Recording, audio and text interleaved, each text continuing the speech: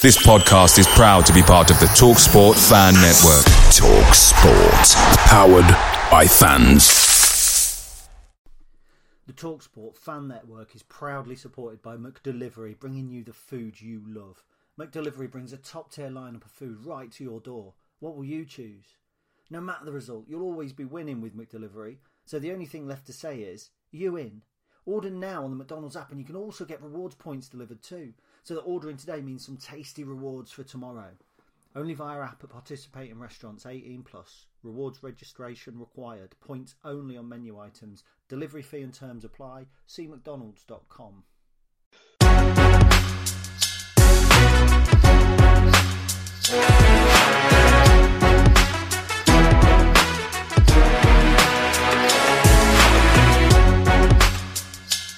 Hello and welcome to the Real EFL League One podcast, the podcast where we take a look at all the wonderful action that England's third tier has to offer each weekend. We are back in action after an eventful FA Cup second round, and there were some huge results with big repercussions at both ends of the table. And there's loads to get through in this one, so let's not waste any more time. I'm your host, Adam Scully, and I hope you all enjoy the following episode. If you do, please leave us a 5-star rating on the podcast platform of your choice. We really want to grow to become the number one podcast for League One and League Two.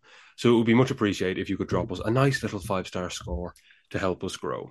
Now, without further ado, let's get into the action. And of course, I won't be on my own to delve through all the weekend's events. I'm joined today by a man who will be happy enough with the result from his side this weekend. It's Charlie Beeston. Charlie, how are you? I am very well, thank you. Yeah, 0-0 draw for us up away at Wigan. I'm happy enough with that. But I really wasn't happy travelling in the conditions of yesterday. God, some of the rain and wind that there was at grounds up and down the country yesterday. It was horrendous. I just did the Real EFL League 2 podcast as well. Go check that out if you haven't either.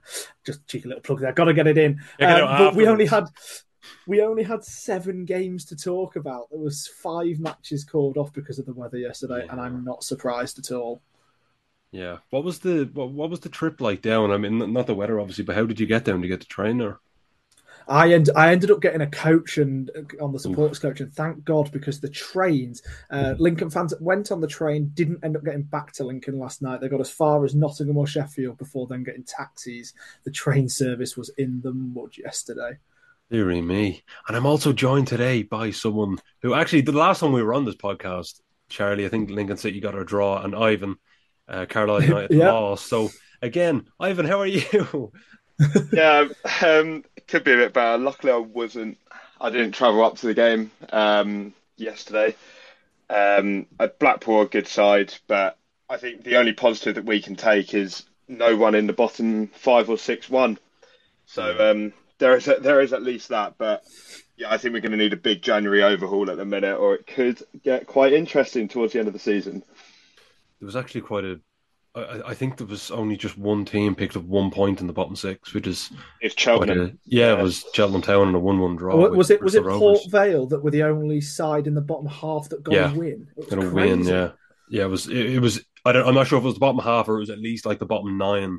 I think they were like the only team that got a win. It was absolutely unbelievable. It was just mind-blowing. I mean, I suppose there could be worse weeks for your team to lose, considering everyone else did too.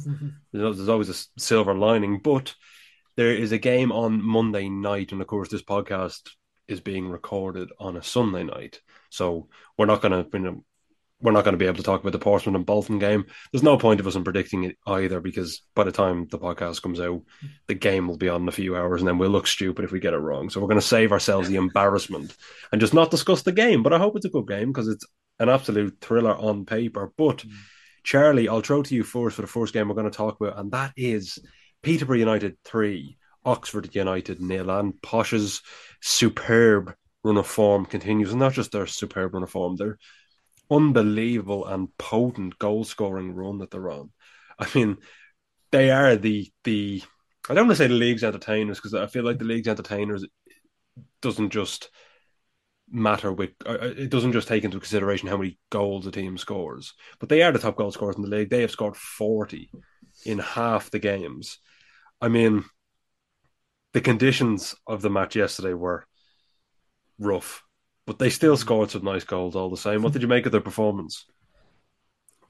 Look, I think Keelan, one of our co-hosts on the Real AFL, he is going to probably quite like me in a minute. And I know you'll be listening, Keelan, so don't worry. I am going to be really positive about Peterborough. I think coming into the game, Peterborough came into this game hoping to carry on, like you say, their run of form that only see them lose only once in their last 13 league matches, whilst Oxford were hoping to get their promotion push back on track with what would have been a first league win for Des Buckingham. However, it was the home side who obviously started stronger as Beadle saved an outside of the box effort only for him to be unable to beat Harrison Burrows to the loose ball, who knocked it back to Cipriano, who had an open goal, and there was absolutely no chance he was missing.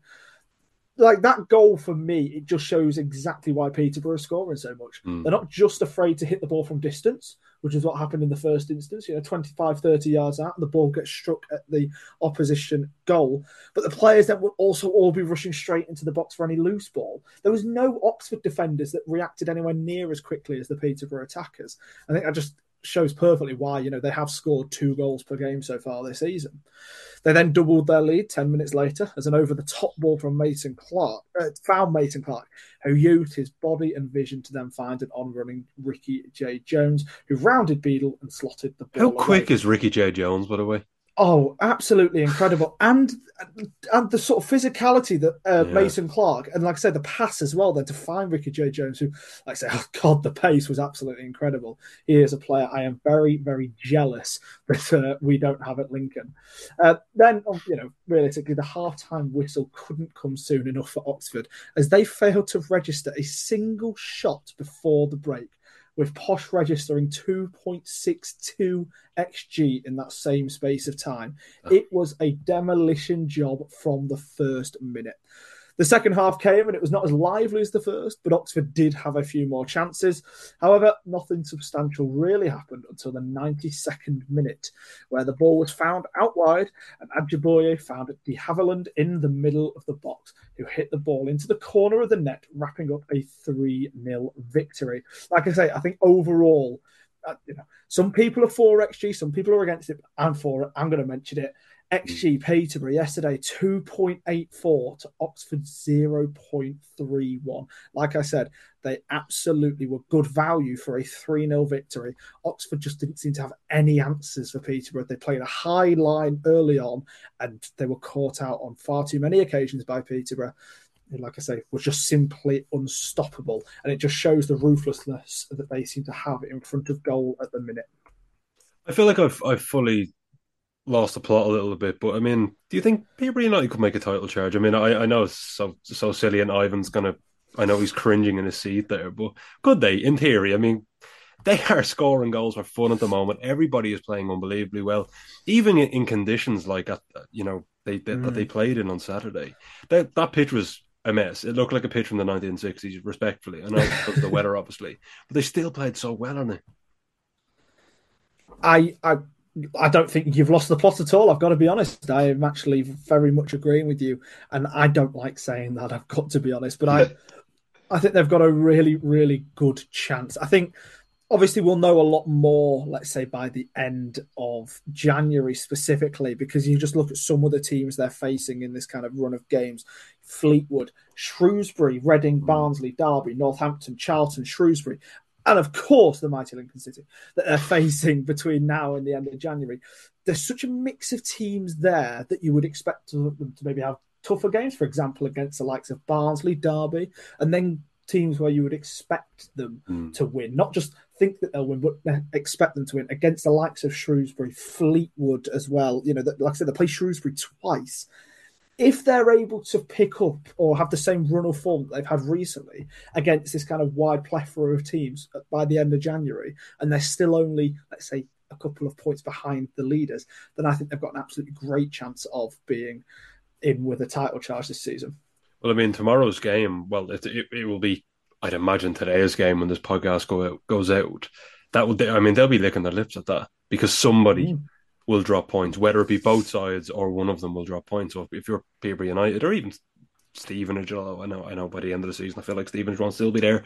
We'll get onto that now shortly. But if I'm a Peterborough United fan, I'd be licking my lips at that fixture. I mean, again, as I said, somebody's dropping points and you look good and you're on an unbelievable run of form. But on the flip side, Oxford United, not so good.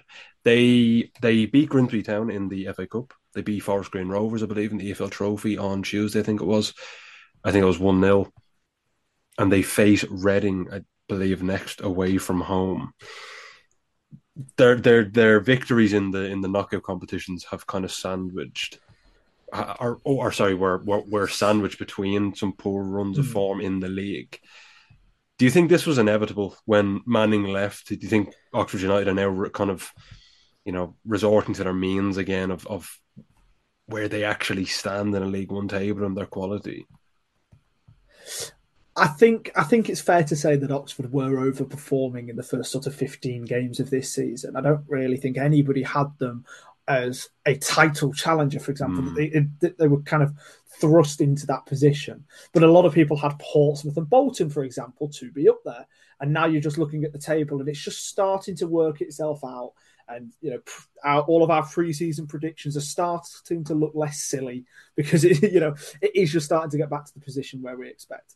And I think Oxford kind of having this decline, okay, yes, it's a really sharp decline at the minute.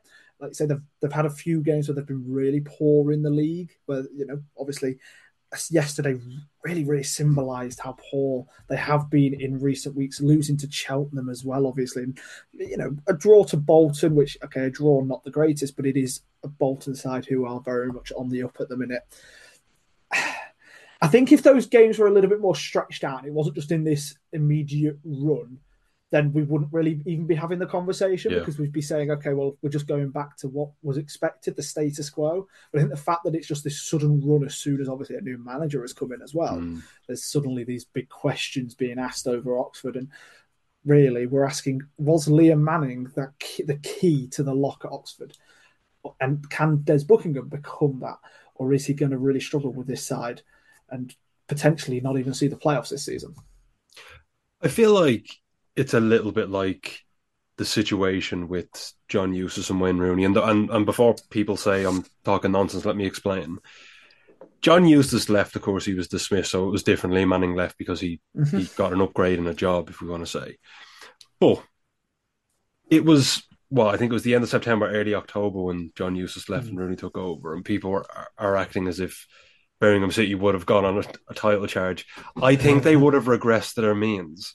And I think we're seeing under a different manager, and you probably would have seen the same under Liam Manning had he stuck about. I think he just kind of stayed, or he left at the perfect time because it looks like he smashed it, which he did, granted. I'm not taking anything away from Liam Manning, but I think it looks like he did an unbelievable job, and now he's left and they've crumbled. I just think they're regressing to their means, which is normal for the quality of player, considering Peterborough United are picking up on an unbelievable run of form, and you have Derby County as well, who are the informed team in the league at the moment over the last 5 matches. So anyway, we've spent enough time on Posh and Oxford United. Ivan, over to you. Blackpool 3, Carlisle United 0.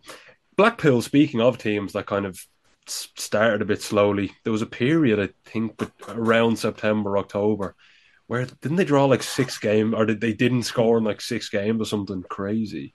But they've been on a decent run of form lately, and I believe they are now 3 points behind 6th place.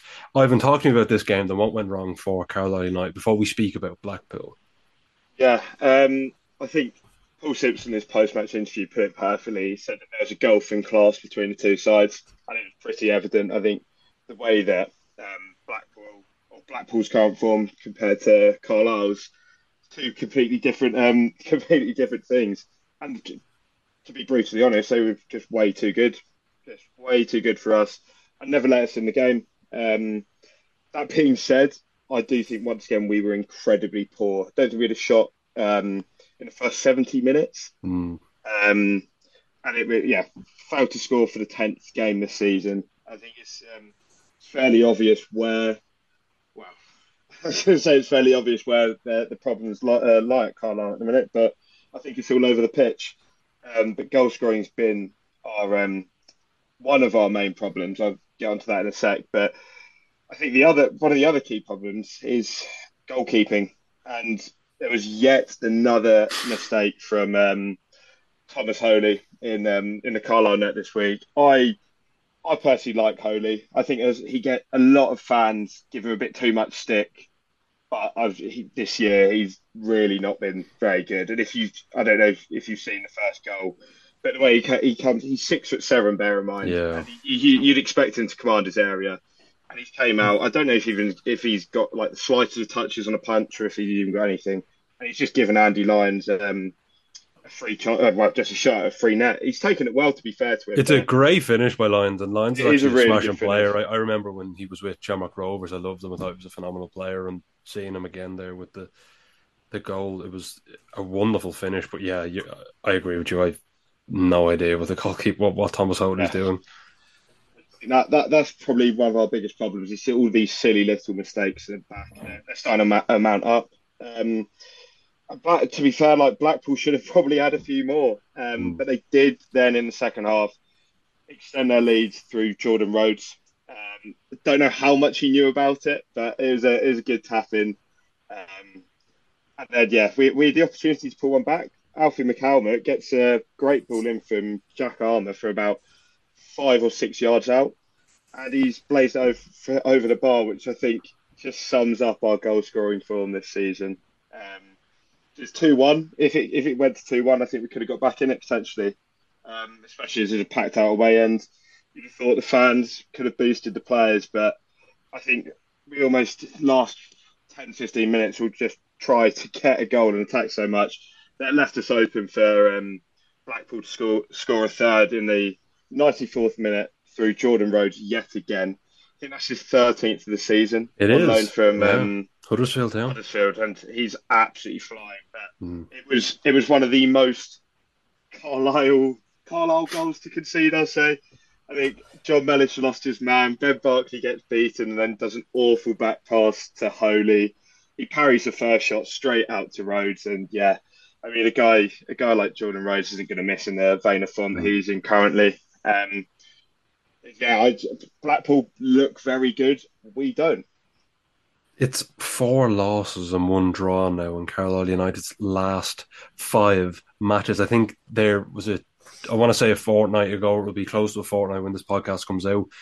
Carlisle United lost 5-1 away to Reading.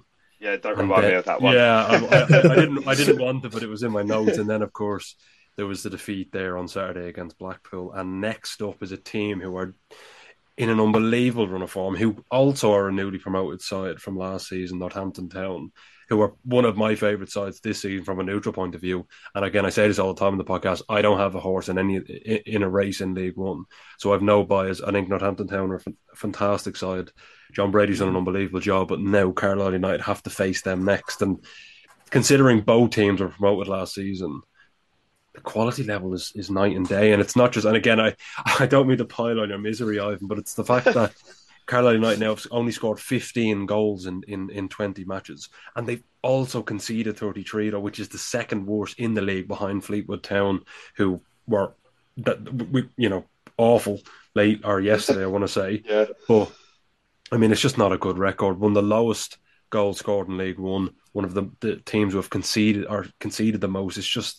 It's not great. Do you think, I mean, look, I've said this before on the podcast as well. I really like Paul Simpson. I've interviewed him before. He's a lovely man, and I think he's a great coach as well. He has experience coaching in the Premier League too with Newcastle United, among other clubs.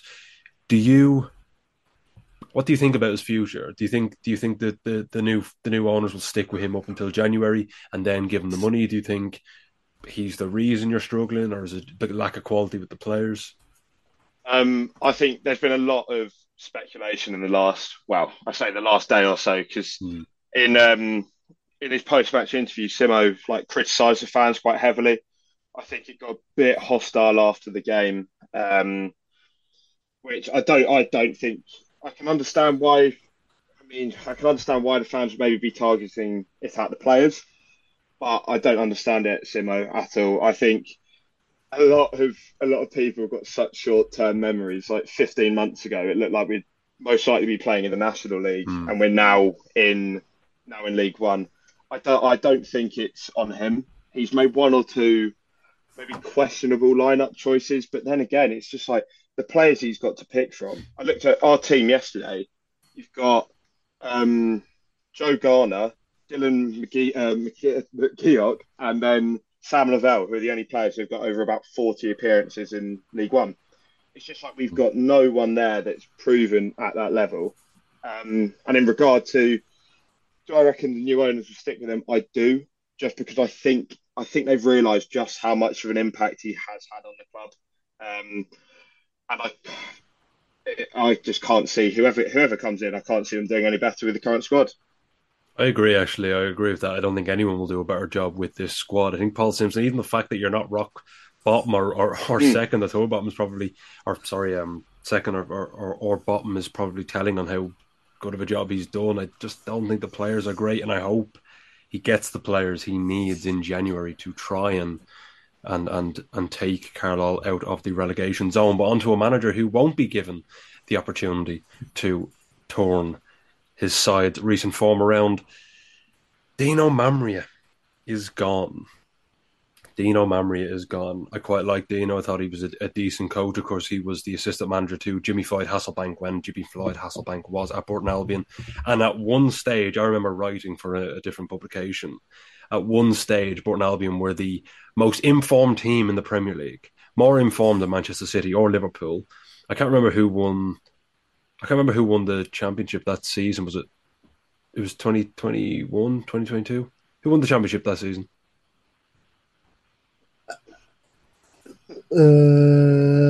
Fulham. They did, actually. That is correct. Yes. It might have been the season before, though, so I'm going to just... anyway. Right, so I then pull out Fulham out the hat, and then you go ahead and tell me that it's the season before. when I heard you say Fulham, I thought, no, it was the season before. But anyway, they did a really good job. Dino did a really good job taking over from Jimmy Floyd Hasselbank. Apparently, I believe I read an article that might have been the BBC or the Athletic said that he insisted he got the job when Hasselbank left. And he did a decent job and he took them out of the relegation zone. They went on a nice run of form and now they struggled at the start of the season. And then they went on a decent run of form and were winning a couple of games and they got some big results, got up to about mid-table or teetering with mid-table. And now in recent weeks, they've just fallen once more and they're in a horrible vein of form at the moment. I mean, 4 straight defeats in League One. Their last win was at home against Bristol Rovers on the 21st of October. It's not great. They're also out of the FA Cup at the hands of Port Vale, who are, 2 points above them in the league with a similar level, I suppose, in terms of the quality of players. And they face Oxford United away from home on Saturday. Guys, well, actually, I'll talk the listeners through the game first. Of course, Joe Powell got a penalty, and he did miss it. Also, I thought you weren't allowed to stutter when you take a penalty. Did they do away with that rule? I think it's one of those where as long as you don't physically stop, it's one of those where I don't think it's ever actually going to get policed, is it? Yeah, clearly not, because he misses it anyway. I'm just putting the point out there. But anyway, Deji Oshalaja, he scores from the penalty miss, he scores the rebound, it goes in, it's 1-0. And then Kane Hemmings against his former club, 1 minute into added time in the first half, equalises for Stevenage, and then Jamie Reid scores from the penalty spot. He is now the second highest goal scorer in League One. Only, I believe, Alfie May is second. Is that right? Or have I got my numbers mixed up? Yeah, it's Alfie May. May's top, and then I think Reid, is it Reid and Rhodes? It is, yeah. It's Reid and Rhodes then. I mean, Jamie Reid is on an unbelievable run of form. The stats in the game, I mean, Burton Albion had 51% of the ball to Stevenage's 49%. Burton Albion had 5 shots on target to Stevenage's 4. They could have got something out of it, but the quality of chances was awful. Burton Albion had 8 shots with an XG of 1.43. Stevenage had 14 shots with an XG of 2.81. They just don't create enough good chances, Burton Albion, and I watched them so many times, and I don't remember the game. I watched them recently. Well, I say recently, I think it was back in September or October. They played really well, but I believe they won as well in the game. They just didn't create many opportunities, and it's frustrating to watch because they're not good opportunities. You know what I mean? But anyway, guys, I'll come to you on it. I don't really like discussing managerial sackings because it's always a sad time, and Dino is a nice guy and he was well liked by the fans and clearly the players. He did say in his post match interview that he's done the best he could. It was quite a damning post match interview where he said, "If this is to be my last game, my last interview, I want to thank everyone, thank the fans, but I've done the best that I could with what I was given." Charlie, what did you make of those comments? And do you think it was a swipe at the board, or do you think he was just being honest that the quality of players isn't great? Well, I think first of all, if we are talking about the board and the club as a whole, it was a pretty short statement that they sent out, saying that he had obviously been relieved of his duties. There was no kind of thanking him as a manager or anything like that, and that may be in response, like you say, to those comments that he actually made in his post-match press conference. Look, I think Burton are obviously going to want to have been higher than where they currently are this season, but I don't think we can kid ourselves and say that they would have thought that they'd be top 10 or anything like that, because they wouldn't be. Realistically, Burton's season has kind of so far been split into three different sections: a run of 7 games, a run of 7 games, and then a run of 6 games that could very much turn into 7 with Oxford. The first 7 games without a win. The middle 7 games, they went unbeaten. Then the most recent 6 games, they haven't had a win. They seem to get consistency for a very short period of time, and then it all obviously unfortunately fell apart. And I think this is kind of the thing with Burton, and it's the thing with Burton's squad. Burton have a really good squad of players to play a certain way. The likes of, for example, Sam Hughes at the back, player who I really, really rate, I've got to be honest, and he always seems to score against Lincoln. So that's probably why I actually think that he is a good player. But somebody like that, the physicality that they've got in the squad is absolutely fantastic you don't expect it, in conditions, for example, like yesterday. But obviously it just hasn't worked out. And they've not been able to get these kind of fighting victories on a consistent basis, apart from that kind of middle run of games that they had. But the fact that, they are dropping points, obviously, yes, okay, to Stevenage, Portsmouth and Peterborough most recently, and Northampton we could even include in that. Because for the record, Adam, I very much agree with you and say that Northampton are actually one of my favourite sides so far this season. I thought they've been brilliant. But, okay, they've had this really kind of tough run of games. They've got Oxford, Charlton, Blackpool coming up. Was this really the right time to get rid of a manager when they're in such a tough run of games? Are they expecting some new manager bounce into the Christmas period or coming out of the Christmas period? I'm just struggling to see what the kind of idea was behind moving Dino on. I feel like I say, actually, I don't think anybody else could have done too much better with Burton Albion's squad at the minute. And I think that maybe they've acted a little bit too harshly, even though they've definitely not been up to scratch. Like he actually said in his post-match interview, how much of that can really be pinned onto him? Yeah, and Ivan as well. I mean, he did an interview recently. I think it was his pre-match press conference last week. He had a dig at a fan, I want to say. When it was a fan put something on social media saying that I think it was him and Cole Stockton had a bit of a disagreement after the game. The fan just said what he saw on the pitch. He just said, I was just there and I saw this after the game. Dino came out in his pre-match press conference ahead of the next match saying that these people don't represent them, they're not true fans, and he was given all this, and it was a very animated interview or press conference. Do you think the writing was on the wall in terms of did he look like he was under pressure a little bit? I mean, do you think he could feel it, especially in his interviews? Do you think? I mean, are you surprised that he's been dismissed?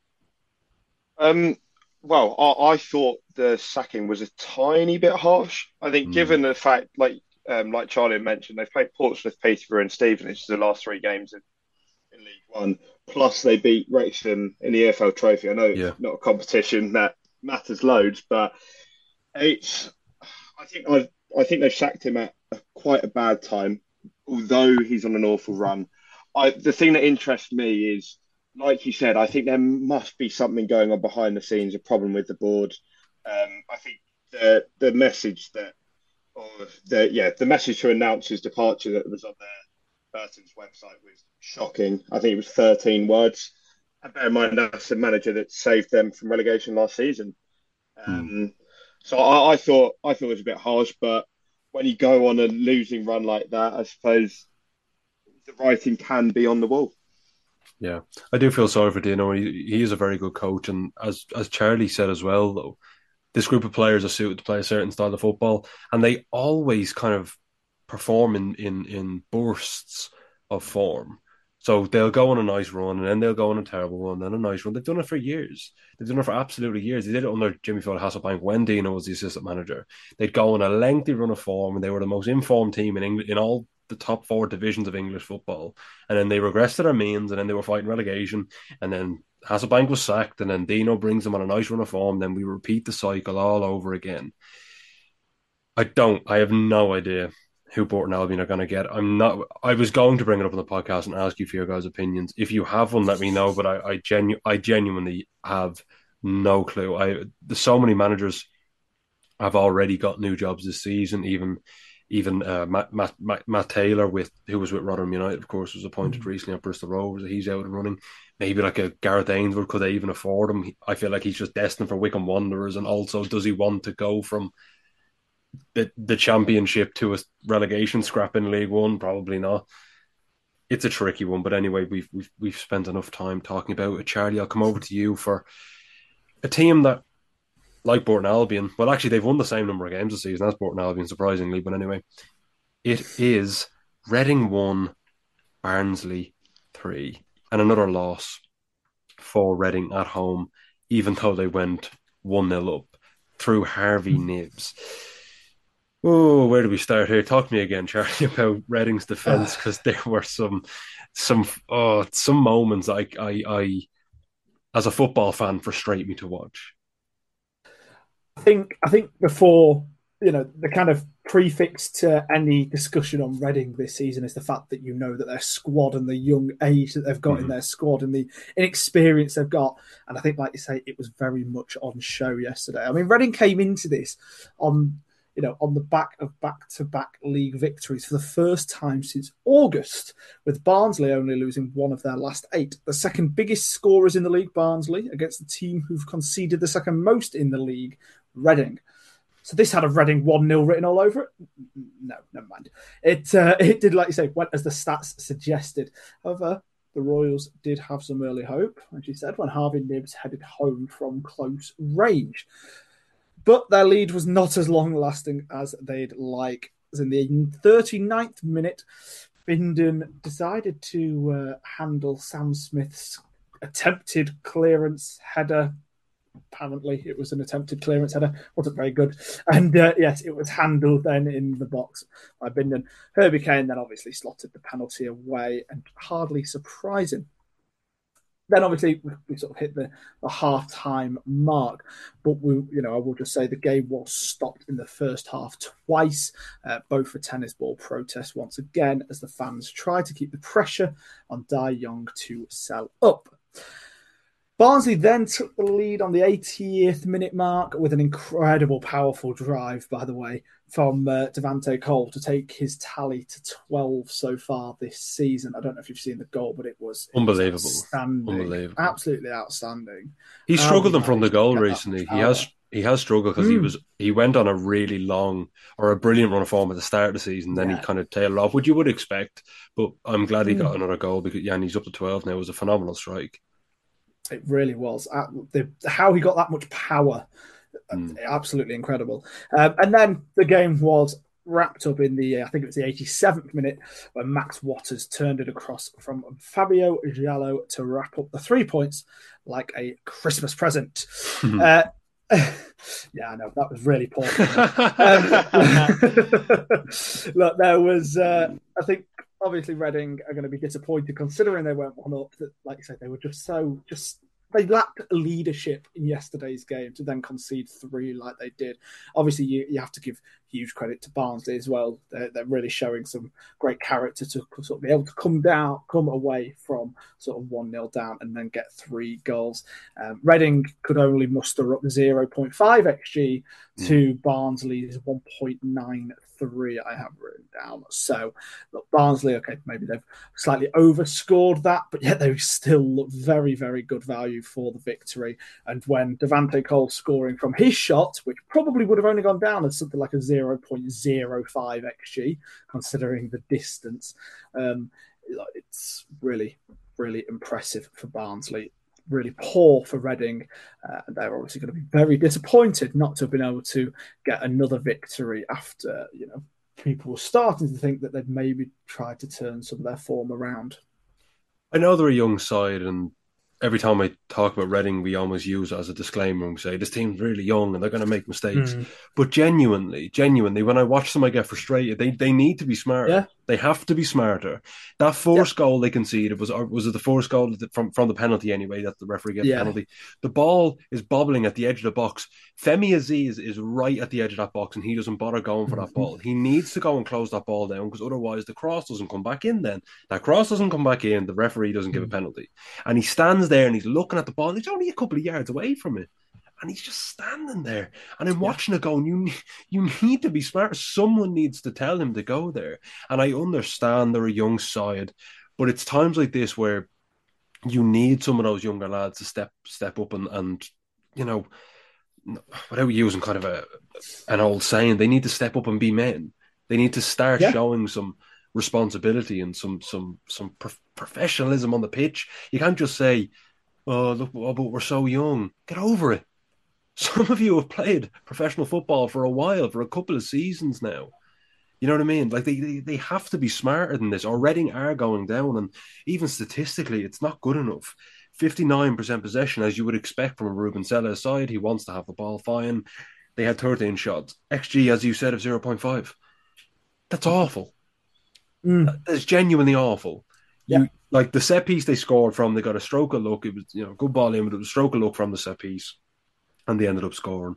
The rest of the chances, the quality isn't good enough. If your centre forwards are consistently getting shots that average, say, 0.02 XG or 0.0 even 5 XG, and respectfully, they're League One quality players, you're not talking about Messi, Ronaldo here who can tuck away chances like that. You're talking about Harvey Nibbs. Again, and I don't mean to be insulting here. You have to create better opportunities. I look at Posh. Posh had an XG like 3. Of course they're going to score. They've great players who are, decent in front of goal and they're creating lots of chances. Obviously, you see, what it tells me is there's just really poor decision making. Yeah. And obviously, there can be a lot that's put down to obviously Ruben Selles, and are they set up strong enough tactically to be able to kind of allow the players to create top level opportunities? Is this an issue that can be fixed on the training ground, or is this kind of a mental block, if you like, that some of these players seem to have, that they're just making the wrong decisions? They're taking silly chances from distance, or they're just just shooting from silly areas, whether that's even in the box, you've got 2 players in front of you ready to block it.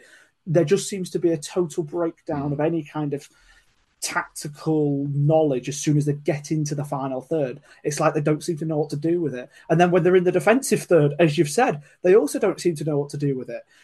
I mean, the middle of the park, they may be all right, but it doesn't matter if you can't do the defensive third and the attacking third. There just seems to be, because I don't, like you say, they have got some really good League One players, I think. I think Harvey Nibbs is an outstanding player. I think Femi Aziz could also be absolutely outstanding in League One if he was in the right team and the right tactical setup at the minute. I just don't know whether it's, like I say, a tactical issue that can be fixed on the training ground, maybe even under a new manager, let's say, or whether it's just some kind of a mental block that these players seem to be having that actually just can't be changed with a change of style. I'm racking my brain here, and I hate to think what Reading fans are like about what on earth is going to change in the upcoming games, and you can't see any change coming. Yeah, and I think there's some really good players on there. I mean, I loved watching Charlie Savage when he was a kid. I thought he was a phenomenal player, a really, really good footballer, a great passer, very composed. I like them. Some of their players are brilliant. As you said, Aziz, I think he's a very good player. But I watch them and I'm so frustrated. And the worst description I can give of them is that they play like they're an under-23s team. But you're playing in men's football. You have to be more clued on. You have to be smarter. But anyway, I've got a bit, I've got a bit feisty tonight. It gets me. It really does. And I'm not a Reading fan by any stretch of imagination. It's stupid football. But anyway, Ivan. The new year is now upon us, and 'tis the season for planning your next holiday adventure. Whether you're travelling to Germany for the Euros, France for the Olympics, or taking your partner or kids on a much-needed break to the Balearic Islands, downloading NordVPN is a must. NordVPN allows you to watch all sporting events, TV shows, and films which are not available in your region by switching your location in just a click to one which is showing the content. So if you're away with the family and miss the pain of watching the EFL team you love the most concede in the last minute due to a dodgy refereeing decision, then NordVPN is a service for you. NordVPN also acts as your cyber bodyguard whilst online by protecting your personal data and other sensitive information like card details and passwords from falling into the wrong hands. To get the best discount off your NordVPN plan, go to nordvpn.com/realefl. There's no risk with Nord's 30-day money-back guarantee, and you'll help support our podcast. The link is in the podcast episode description box. For just the price of 1 cup of coffee per month, you can download NordVPN today and use it across 6 different devices, one for the whole family. So a massive thank you to NordVPN for supporting this podcast, and you can too by going to nordvpn.com/realefl to get a discount. The link is in the description. Away days are great, especially when your striker bag's a last-minute winner, but there's nothing quite like playing at home. And do you know what? The same goes for McDonald's. Why not maximise your home ground advantage with McDelivery? Are you in? Order now on the McDonald's app. At participating restaurants, 18 plus serving times, delivery fee and terms apply. See mcdonalds.com. We'll get on to a team now who have been conceding a lot of late goals recently. And I mean, the game on Saturday really took the cake, didn't it? It's Charlton Athletic 2, Cambridge United 2. And that was Neil Harris's first game in the dugout for Cambridge United. And it looked like Charlton were going to cruise to a 2-0 win. Nice and easy. Nice 3 points to bring them closer to the playoff places. And then what happened, Ivan? Well, it was certainly an entertaining game for Harris's first game in charge. You said about Charlton conceding a lot of late goals. Well, they didn't concede just one, but two this time. I thought that a draw's probably a fair result. The Cambridge look a different side to the one under Mark Bonner after he got sacked a few weeks ago. I mean, who was it? Was it Fleetwood? They hammered 4-0 in the FA Cup last weekend. I think they've actually got quite a good team in there. It's just maybe under Harris, I think he showed just how good of a manager he could be. I think if things click, then they could go up the table quite quickly. But Charlton, as much as I've just said, it probably deserved to be a draw. They're going to really feel as if it was 2 points dropped rather than one gained. Letting a goal in both the 87th minute and the 96th minute is not how you want your Saturday to go. Of course, Alfie May was on the score sheet for Charlton. He opened up scoring in the second half, and his shot just had way too much power for Jack Stevens in the Cambridge net, and I think it's an understatement to say that May is one of the best players in the league. His goal scoring form is, well, literally second to none. But he's a great form. 15 goals in 18 games. And also, just in all competition, he has 19, which is nuts. 19 goals this season, and it's December. But you just got to think of where would Charlton be this season if they hadn't signed him? Because I think it looked very different. But they then doubled that lead through Kem Campbell. It was a bullet header, but he'll definitely be thanking Corey Blackett-Taylor, who is a player that I'm a massive fan of. I thought when we played them a couple of weeks ago, he looked really good. And I think, apart from May, I think he's had a real standout player in that Charlton squad. His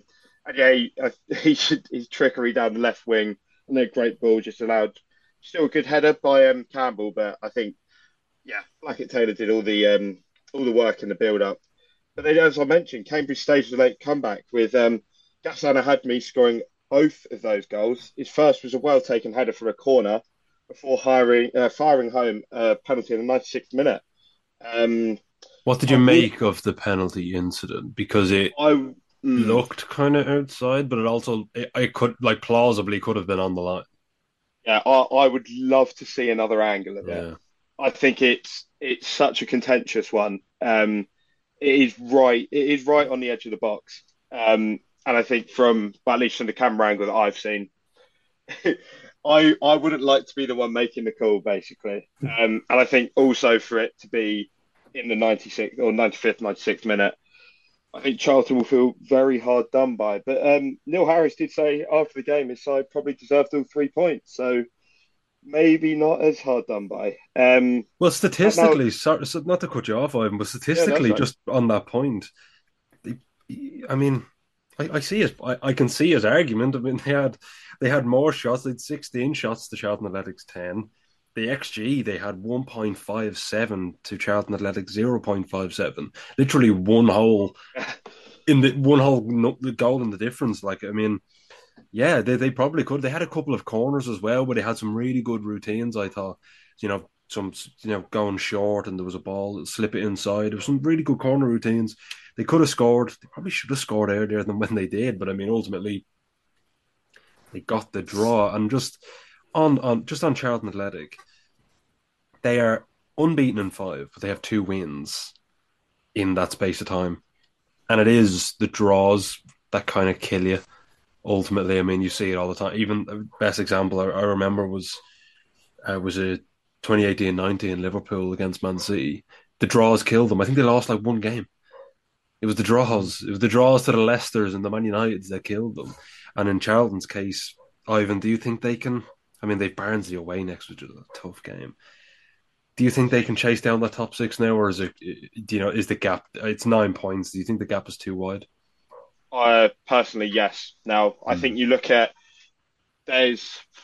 I was going to say the top 6 are all far better than them, but Oxford are 6th currently. And no offense to Oxford, but I do think they'll drop down in the coming weeks and months. I just think if you compare them to all of that top 6, even the top 8, I still don't think they're that in terms of ability that they're that close to any of them.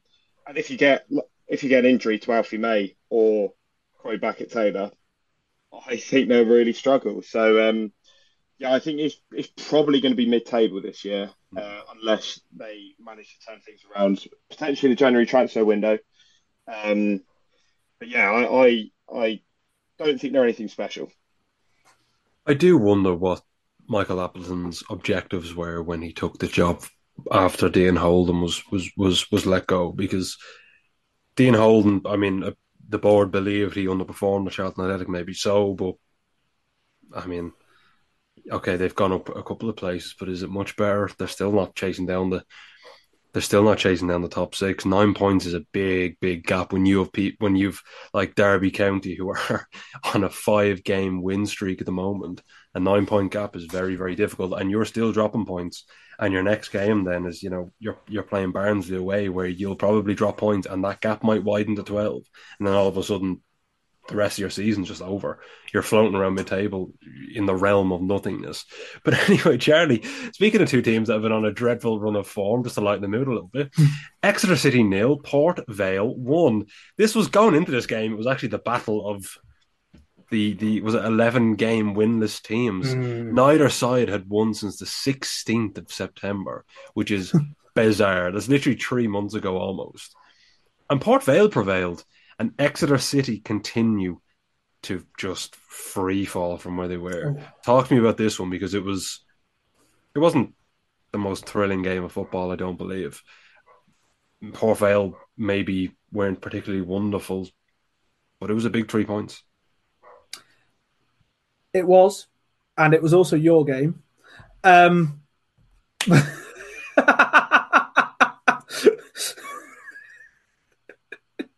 That is so silly. It is my game, and I have it down as well. I'm an idiot. I just got very confused. I'm thinking I had watched the highlights of that once. I'm such an idiot. Oh my god, I'm so sorry. I just chilled back, drank my water. I don't even want to edit this out. That's so good. I'm gonna leave that in. I might just tell Gary to leave that in. That's great. It was my game.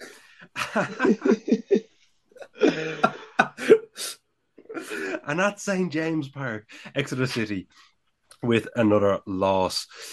Oliver Arblaster, he scored in the 29th minute. Will Aimson was sent off in the first minute of stoppage time.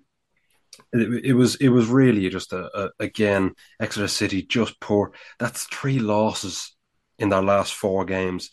No win for 3 months. They have now, I mean, the run of form they're on at the moment is genuinely awful. And I know we had Nancy Frost from the Athletic on, and I was asking her about Gary Caldwell and Exeter and what will happen. She said it'd be really interesting to see whether they stick or twist with him, because he is clearly very well liked around the club. But they're in free fall. And I genuinely think and Ivan, I know Carlisle United are on a terrible run of form, but the fact that you could literally just win a game and be above Exeter at the moment is bizarre, considering how poor the likes of Carlisle, Fleetwood, Reading and Cheltenham Town have been. Exeter have actually been dragged into that battle. And the rest of the teams had probably slow starts to the season or poor starts to the season, you want to say. Exeter City were top of the league. Or was a second, they were top 2 anyway. I think they were top, yeah. Yeah, and it was crazy because this game was between Exeter City and Port Vale was the top 2 at one stage. Port Vale were second, Exeter City were top, which seems like a lifetime ago, but it was literally like the start of September. And then since then, neither of them have won a game of football. Just really, really poor. Port Vale have had some good results in the cup. They've had some good cup runs. They got to the quarterfinals of the EFL Cup. They beat Burton Albion to get through to the next round of the FA Cup, although they play Stevenage at home on Tuesday in the replay of that game. They got some, the fans have been treated to a couple of nice cup runs, but in terms of the league, it's been absolutely dreadful. Fans were calling for Andy Crosby's head again. Another person we interviewed on this podcast, really, really, is an absolute gentleman, a really, really nice guy. I was hoping he managed to turn it around. I really do hope this is the start of Port Vale being able to turn their poor form around, because it has been disastrous. I mean, to be fair, they stopped the rot. They've moved up to 17th, and the goal was a bit. It was a bit scrappy. It was a good header from Arblaster to get the 3 points. But again, Exeter City probably could have scored. They had a couple of opportunities. Port Vale had a couple of opportunities. Just to read out some of the stats to you, it was Exeter City had 61% of the ball. They had 12 shots, but Port Vale also had 12 shots. So with 61% of the ball, they both had the exact same amount of shots, which is quite damning. And in terms of the XG, Exeter City had 1.27 XG to Port Vale's 1.14. Gary Caldwell is certainly under pressure now. And I mean, I don't know who's available that can probably get the job. Dino Mamry is now available. I mean, we spoke with him earlier. Why not? But it's just not looking good for Exeter City, and Fleetwood Town they just need a win and they go above Exeter City. And I don't see the rot stopping. I really don't see the rot stopping. As I said, Port Vale play Stevenage next in the FA Cup, but then Exeter play Stevenage next in the league. And Stevenage are on a great run of form at the moment, and they're well inside the top 6, and they're pushing for promotion. I can't see Exeter City going to Stevenage, an informed Stevenage, and getting 3 points. I really can't, or even 1 point for that matter. Charlie, over to you though for a game that actually is yours. It's Leyton Orient 0, Derby County 3, Derby County 5 wins from 5. What a performance, and just what a run of form they've been on, because it was touch and go for a little bit, I feel, with Paul Warren, and they had a couple of really poor results, and especially the exit to Crewe Alexandra in the FA Cup was quite damning. But I mean, now they're on an unbelievable run of form, and they're probably performing as well as we predicted them to, because we thought they'd finish top 2, and now they're finally showing what they're capable of.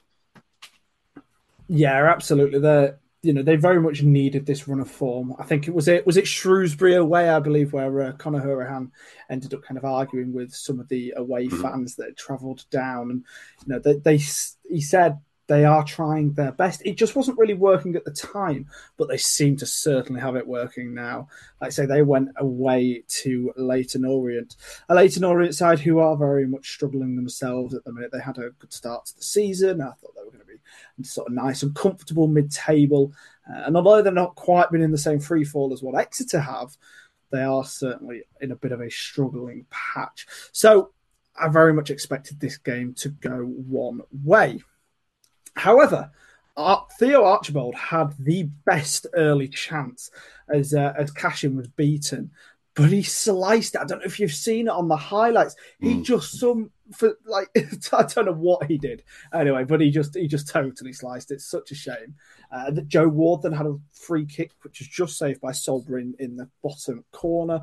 Really impressive, but he couldn't keep the visitors out for long as Louis Sibley opened the scoring as he just ran forward and saw space open up for a shot as Max Bird. What a goal, by the way! Away. Really nice goal, and I want to give huge credit for Max Bird to be taking the defenders away in the way that he did to sort of kind of help open up some of the space for Louis Sibley. I thought that he just should have passed it, pretty simply. The pass there was available, but he went alone, and obviously he made the right decision in hindsight, because that's the sort of thing that Louis Sibley can do. Better than Jude Bellingham, I think some of their fans said at some points.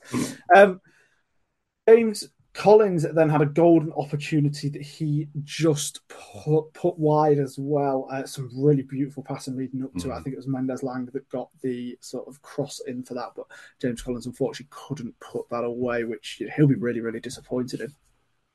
Although just before half-time, the game very much I don't want to say turned on its head because Derby were already winning, but Derby's job was certainly made a lot easier as the referee decided that Brandon Cooper had elbowed Max Bird in the face. Now, the iFollow cameras didn't have sort of a clear angle on this, did they?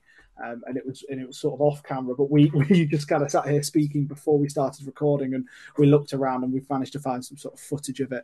And I think we literally all just looked at it and went, "Yep, blatant elbow." There's literally nothing that sort of there was no argument there, really, was there? But Mendes Lang then all but secured the 3 points, went back to Pride Park as he netted in the 47th minute before then getting an assist later on to wrap up a 3-0 victory for Derby County. Like you say, it keeps their immense run of form going. They were playing some really, really nice football for that game as well. I think they're going to be really, really pleased with it. And, obviously, Leyton Orient, they're going to be disappointed. Like I said, they're on a really poor run. No wins. And the last win was against who, Ivan?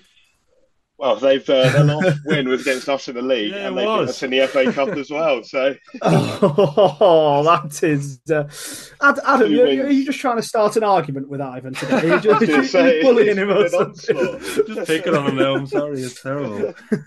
But look, when Derby County can go down to Brisbane Road and get 2.3 XG, you just know that you're not going to be able to get a victory against them. They went there with an attacking game plan. They executed it perfectly. 14 shots with 10 on target.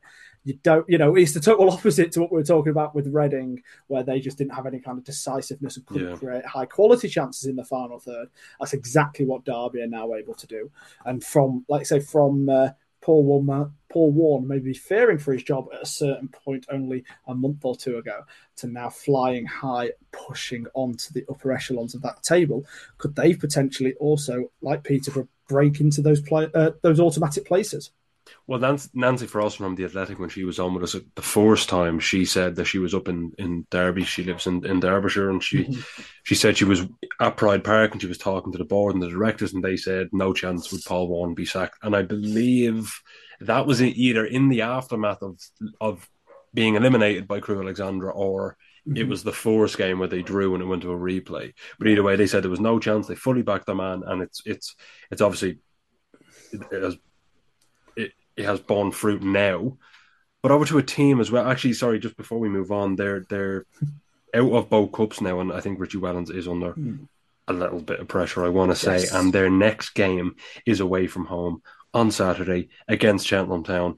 And over to you, Ivan, for Cheltenham Town's game. They got a nice point, maybe-ish, kind of, against Bristol Rovers in a game where it was Matt Taylor's first league outing in the dugout for Bristol Rovers.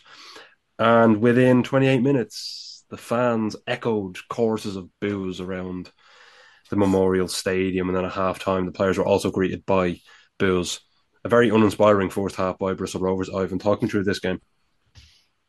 I think just start off, I think Cheltenham are the real big winners of the weekend down the bottom. I think I alluded to it earlier. They're the only team in the bottom six to pick up a point. It might only be a draw, but a point on the road isn't that bad. I think Bristol Rovers would have been hoping for a new manager bounce, with it being Matt Taylor's first home league game in charge. And I think they'll probably be kicking themselves if they did not get all 3 points, even though they did come from behind. Cheltenham's goal in the first half potentially did come against the run of play. It's a great work down the right-hand side from George Lloyd. It takes a couple of men on and does really well to give Will Goodwin a tap in for what will be one of the simplest goals he will ever score. But that was Cheltenham's only shot on target in the game. To talk about clinical, and they're very fortunate probably that Rovers did not have their shooting boots on. They did find the equaliser through Jack Hunt in the 50th minute on his 500th professional appearance, which it might have been offside. It looks quite close, but I mean, it got given, so they will not be complaining on that. But it was a rather lacklustre performance on the whole for Bristol Rovers, and as you said, booed off at half time. It's not really been a good week for them at all, especially with Joey Barton going a bit mental on Twitter as well. So, yeah, I think they've got a bit of a buffer to the relegation places. I don't think they will end up down there, but I don't think they look very inspiring.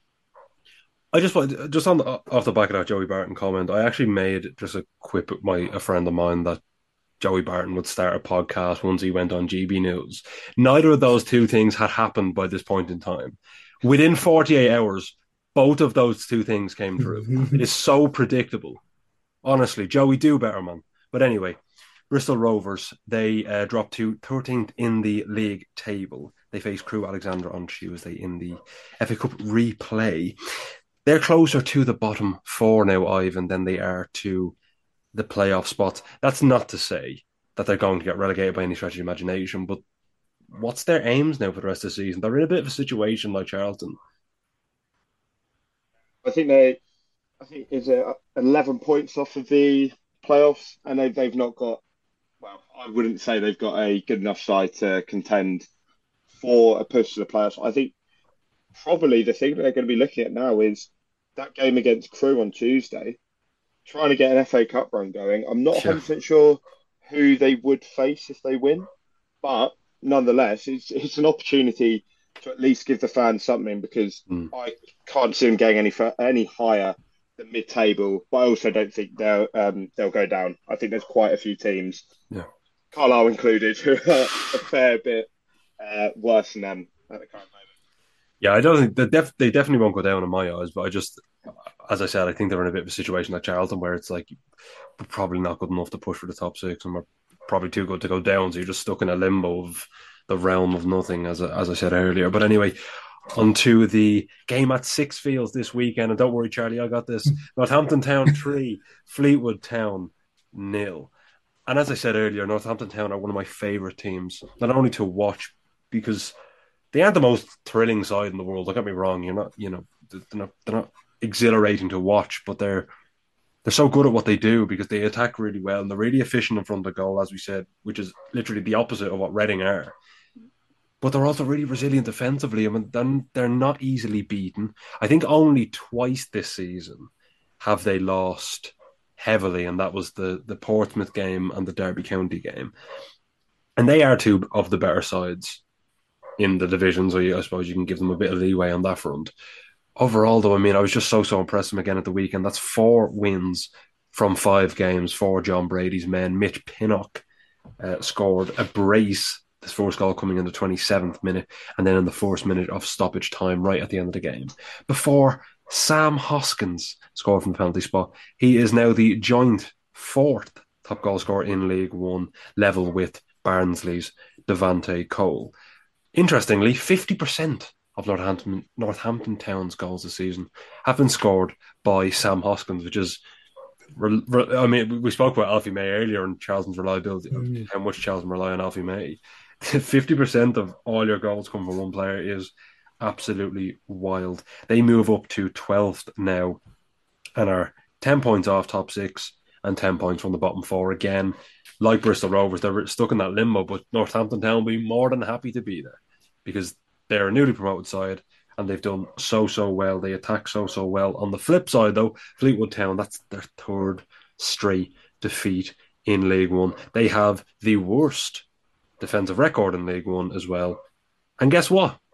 They face Peterborough United at home on Saturday. The best attack versus the best defence. It's not looking good for Fleetwood Town. They are just inside the relegation zone. Lucky for them, Exeter are, without swearing, have shit the bed. Oh, I did swear. But they're just in absolute free fall at the moment. So, I mean, you can be... they're still in with a chance, and Lee Jones, I think, has done a decent job since he took over, but they need to start being harder to break down. I was watching the first goal? It was the first goal that Mitch Pinnock scored. The ball, he's standing in between the fullback and the centre half, and he's just in acres of space, in absolute acres of space, and Sarpong Wiradou is standing there, and he doesn't look once.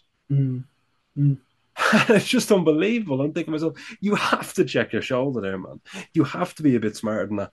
I get so angry each week on some of the goals I see in League One, but dearie me, they're so simple.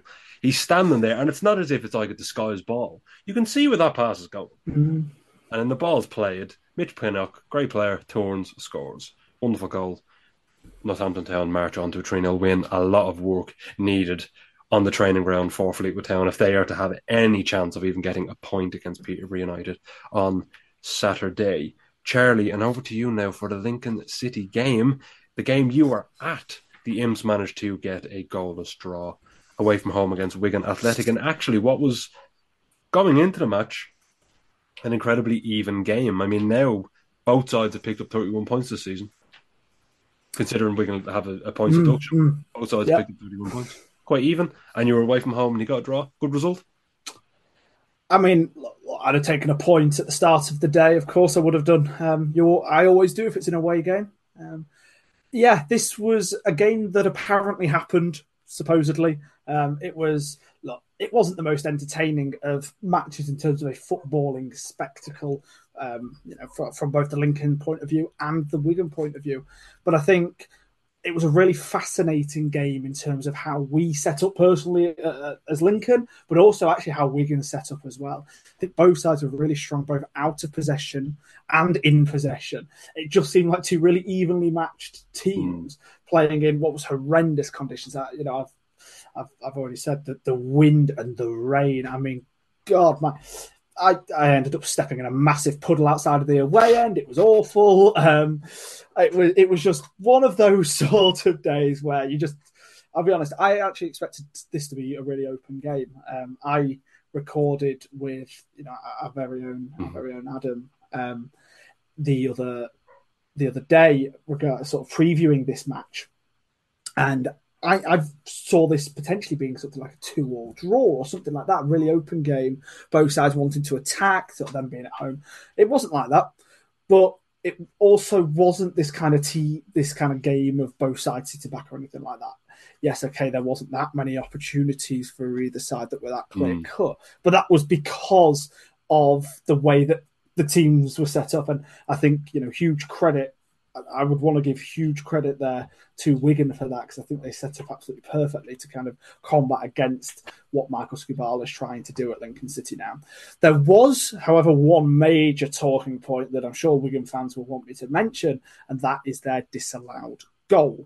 Now, the ball was in the back of the net, but the referee had blown the whistle before the ball was in the back of the net regardless. So even if he decided afterwards that he made the wrong decision or whatever, it doesn't matter. The ball was in the back of the net after the whistle was blown. No goal. Now, there was a foul on Lucas Jensen, as the referee saw, I'll be honest, I'm actually a little bit 50-50 of it when I'm watching it back on the replay. I'm not 100% sure if there's a foul in there. I've only really seen the one angle. I couldn't see it from where I was in the stadium. I've got to be honest. So, look, Wigan fans can maybe feel a little bit aggrieved, but I actually think a draw was a fair result on the balance of it. A 0-0 draw was actually probably a fair result as well. I think we can be happy. I think Wigan can be happy. Like you say, I think Wigan have had a really good season so far, considering their sort of 8-point deduction. Like I said, we'd have been equal on points before and after the game on Saturday. So I think when we take that into consideration as well, it just makes it an even stronger point away from home for Lincoln City. And I think it is also a strong point for Wigan at home, considering that Lincoln are on a bit of an unbeaten run under new manager Michael Skubala. Everyone I've spoken to who was at the game or watched the game, whether they be a fan of Wigan, or Lincoln City, have said it was quite a grueling watch. And probably the best stat to sum that up was the fact that Wigan had 59% of the ball and 0 shots on target, and their XG was 0.22.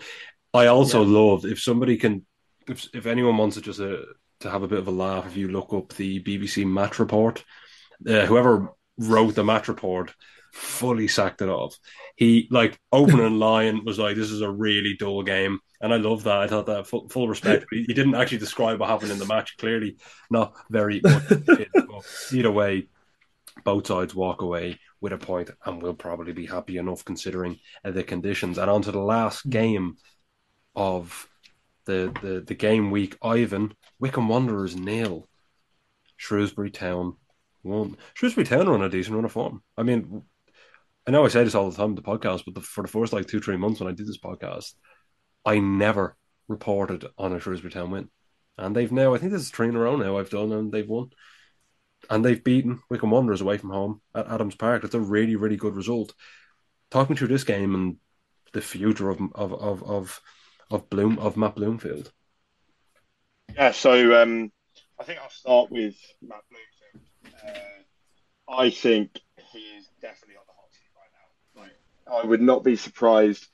It's got to be between him and Gary Caldwell of the next manager to go in the league. I think they're in abysmal form. To put it quite lightly, they've lost 4 on the bounce and a winless in their last 8. And considering they made quite a decent start to the season, it's all gone downhill very quickly. They were on top for large parts of the game and had better numbers in terms of both possession and attacking chances. But those numbers mean absolutely nothing if you can't find the back of the net. And they paid that price. Shrewsbury took their only real chance of the game. Taylor Perry scoring in the first half, which was too hard for Max Strick in the Wycombe net. Luckily, he didn't make any mistakes as bad as his one a week ago against Barnsley. And astonishingly, that was just Shrewsbury's 13th goal of the season. However, they sit 11th in the League One table, which I find that incredible. It shows just how good the other Matt Taylor is doing in charge of them. And then that's their 3rd win in the last 5. And they've got a significant 11-point buffer to the relegation zone. I think a couple of weeks I looked at Shrewsbury as one of the sides that could fall down into that. And now I think they're obviously not guaranteed safety, but 11 points is quite a big margin. As for Wycombe, they could only wish they had that amount of a margin, and they are in absolutely terrible form, and now in 15th. And as I mentioned, I think if they don't win on next Saturday, I think you may see Bloomfield go. And they're playing Derby County away. Not an easy one, is it? No, it's certainly not an easy one against a side that are on a 5-game win streak. And I just want to say as well, my favourite stat of the season is that, well, providing both Matt Taylor stay in charge of their League One sides, we'll have the Battle of Matt Taylor on April Fool's Day, which I think is pretty cool. I think that's a nice way to round up the podcast. And that's the stuff I research for the listeners at home. That's how much I care about you all. We'll wrap up the podcast there. Charlie, what are your plans for this week? Oh, well, I've kind of finished university a week early for the semester. So, I mean, if there are any of my lecturers listening, sorry. I'm just not going back because I've got Accrington away on Tuesday night. Hopefully it actually goes ahead this time. Very, very nice. And Ivan, what about you? I've got no football on the agenda this week. I've got my work Christmas party on Friday, and I'm down in Cornwall for the weekend. So I'll be keeping tabs on our game against Northampton, but I'm not too hopeful. And don't worry, listeners, I'll still live in Dublin, and that's okay. To everyone listening at home, make sure to drop us a 5-star rating. If you enjoyed the podcast, it means the world to us. And make sure to tune in on Sunday as we dissect all the weekend results for your wonderful ears once more. Thank you all for listening, and goodbye for now.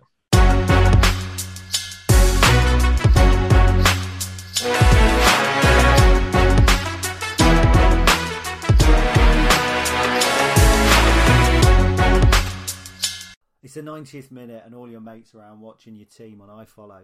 You've got your McNugget share box on the go, and do you know what? Your mate's already got booked for double dipping, but then later on you steal in, grab the last nugget and snatch all 3 points. Perfect. Why not order McDelivery now on the McDonald's app? Are you in? At participating restaurants, 18 plus, serving times, delivery fee and terms apply. See mcdonalds.com. Are you ready to enhance your future in tech? Then it's time to make your move to the UK, the nation that has more tech unicorns than France, Germany and Sweden combined. The nation that was third in the world to have a $1 trillion tech sector valuation. The nation where great talent comes together. Visit gov.uk/great talent to see how you can work, live and move to the UK. This podcast is proud to be part of the TalkSport Fan Network. TalkSport. Powered by fans.